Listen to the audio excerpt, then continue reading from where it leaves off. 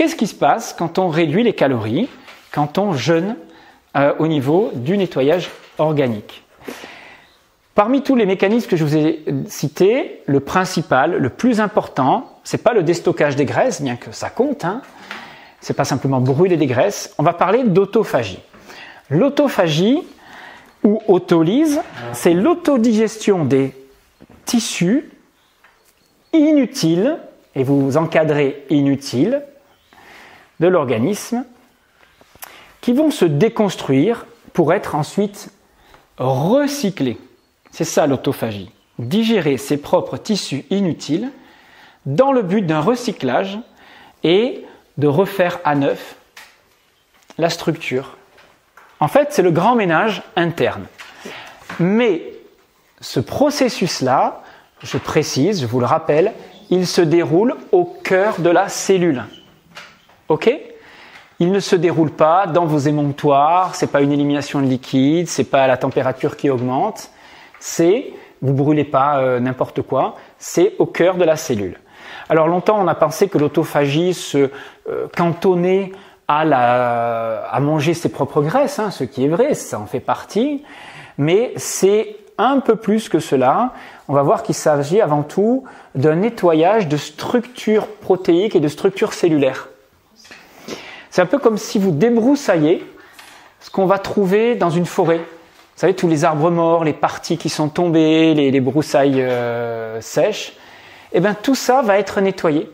Et ça va entraîner de meilleurs échanges cellulaires, un retour à neuf de la cellule. Alors vous allez le voir dans la vidéo, c'est très bien expliqué. Et hier, on vous l'a expliqué aussi. Il faut imaginer que votre cellule... Alors, le prix Nobel 2016 a été décerné à un Japonais, que vous allez voir tout à l'heure, qui a travaillé et montré scientifiquement comment fonctionnait l'autophagie. Mais c'est un processus, moi, que j'ai appris il y a plus de 20 ans. Et de la même façon, hein, je veux dire, on le connaissait, mais on a montré les effets sur la longévité de l'autophagie, et comme c'est un scientifique de renommée, eh ben, il a eu le prix Nobel, et maintenant, plein de travaux se tournent vers ça. Ça, c'est une cellule. Ça, c'est son noyau. Et autour, vous savez que vous avez plein d'organites cellulaires. C'est ce qui permet à la cellule de fonctionner, de fabriquer de l'énergie. Vous avez le réticulum endoplasmique, l'appareil de Golgi, et puis vous avez les fameuses mitochondries, qui sont la centrale énergétique de la cellule. Donc ça, il faut que vous l'appreniez, hein, les élèves. Hein. Vous avez une vidéo là-dessus. Il faut que vous sachiez comment fonctionne la cellule.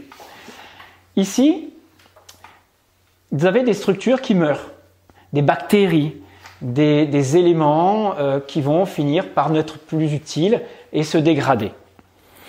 La cellule fonctionnera moins bien si ces éléments restent là tout le temps. Qu'est-ce que va faire cette cellule si vous lui permettez de le faire? L'autophagie n'existe qu'à la condition de ne pas être nourri en continu. Si vous faites 3 repas par jour, vous n'avez aucun moment où votre corps commence ce processus-là réellement. Alors il le fait peut-être en fin de nuit, à partir de la 10e heure de jeûne, vous voyez, mais c'est très très faible. Et il y a d'autres mécanismes qui le stimulent, comme l'exercice physique, hein, par exemple, les surrespirations, le fait d'être au froid, etc. Mais ce qui va le stimuler le plus, c'est la durée du jeûne. Ces petits éléments-là vont être enveloppés, vous avez vu hier, par ce qu'on appelle des autophagosomes, cherchez le mot exact. C'est-à-dire que vous allez avoir des structures qui vont envelopper tout ça. Et ici, vous avez des éléments qu'on appelle des lysosomes. Les lysosomes, ils vont fusionner avec les autophagosomes. Vous imaginez comme un globule blanc qui enveloppe les déchets du corps, hein, il phagocyte, c'est pour ça que ça s'appelle phagosome. Et le lysosome, en venant se coller à la barrière ici, va autodigérer tout ce qu'il y a là-dedans. Et vous allez avoir, à la sortie, hop, de nouveaux éléments qui vont être utilisés par tous les organites de la cellule. Et ça, c'est génial. Alors, on a compris ça, à un moment donné, parce que quand vous mangez au quotidien, si vous mangez déjà beaucoup de protéines, vous en consommez 70-80 grammes. Ce qui est déjà beaucoup, hein, de protéines par jour. Or, votre corps en fabrique, on s'est aperçu, pour fonctionner, il en a besoin entre 200 et 300 grammes. Et donc on s'est dit, mais c'est pas possible, on en apporte moins de 100 grammes tous les jours, et on en a 300 grammes de renouvelés, enfin de fabriqués tous les jours pour nous faire nos tissus, tous nos cellules, nos muscles, etc. Donc d'où viennent ces 200 grammes manquants? Eh bien, tout simplement de ce processus-là. On réutilise des organites morts. Et ce processus-là permet un nettoyage, donc un meilleur fonctionnement des échanges cellulaires, etc. Mais en plus économise le fait de devoir manger tout le temps et moins. Je veux dire, si vous baissez votre nutrition à 40 grammes de protéines par jour, vous n'allez pas maigrir et dépérir. Vous êtes largement dans ce qui est suffisant, puisque votre corps, à ce moment-là, si vous avez des moments de phase de jeûne, il compensera en déstructurant de la mauvaise matière et en aidant le corps à en fabriquer de la nouvelle. Alors, qu'est-ce qui déclenche l'autophagie? À quel moment l'autophagie démarre? C'est pas vraiment la réalité, mais on peut imaginer qu'il y ait comme un interrupteur start-stop. Alors, est-ce que quelqu'un peut me... Non, je vais le faire.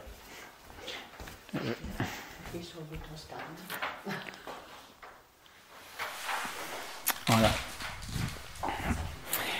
Donc, le déclenchement de l'autophagie se fait quand les taux d'insuline chutent en dessous d'un certain chiffre, c'est-à-dire qu'il n'y a plus quasiment de sécrétion d'insuline dans le corps. Alors, l'insuline, c'est une hormone sécrétée par le pancréas qui vous permet de faire rentrer dans les cellules les nutriments. C'est la clé qui permet aux nutriments, protéines, lipides, glucides, de rentrer dans la cellule. Sinon, vous n'êtes pas nourri en fait, comprenez. Mais s'il y a trop d'insuline constamment dans le corps, vous avez une hyperinsulinémie parce qu'elle est tout le temps stimulée parce que vous consommez trop de glucides en particulier ou d'acides aminés même un peu, cette hyperinsulinémie fait qu'elle va entraîner une résistance des cellules à cette hormone et il en faudra toujours plus pour que vous puissiez être nourri et vous arrivez jusqu'au diabète de type 2. Alors on l'expliquera, ne notez pas tout ça.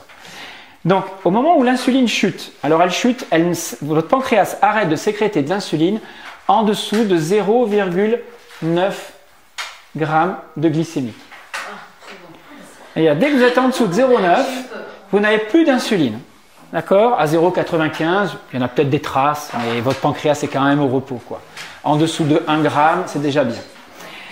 En dessous de 0,9, plus d'insuline. Donc le corps se met en alerte. Ça veut dire, il n'y a plus de nutriments dans mon sang.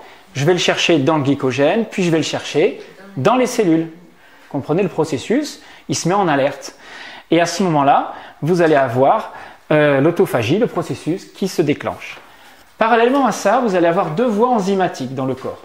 Ça, il faut le savoir. C'est juste des nouvelles recherches aussi qui le montrent. Voie enzymatique qui s'appelle AMPK. Donc, c'est des enzymes qui permettent le catabolisme, qui permettent le renouvellement et qui déclenchent l'autophagie. Donc AMP, ça veut dire protéine kinase activée, qui est une sorte de jauge, de repère, qui montre que lorsque les réserves sont entamées, qu'on a besoin des réserves, le corps se met à déstructurer, à autophager, à s'auto-nourrir. Parallèlement à ça, vous avez l'autre processus parallèle qui est inverse, qui est un processus anabolique, qui est celui qui va stimuler la construction du corps. On appelle ça le système mTOR. Vous entendrez parler tout à l'heure dans la conférence, rapidement.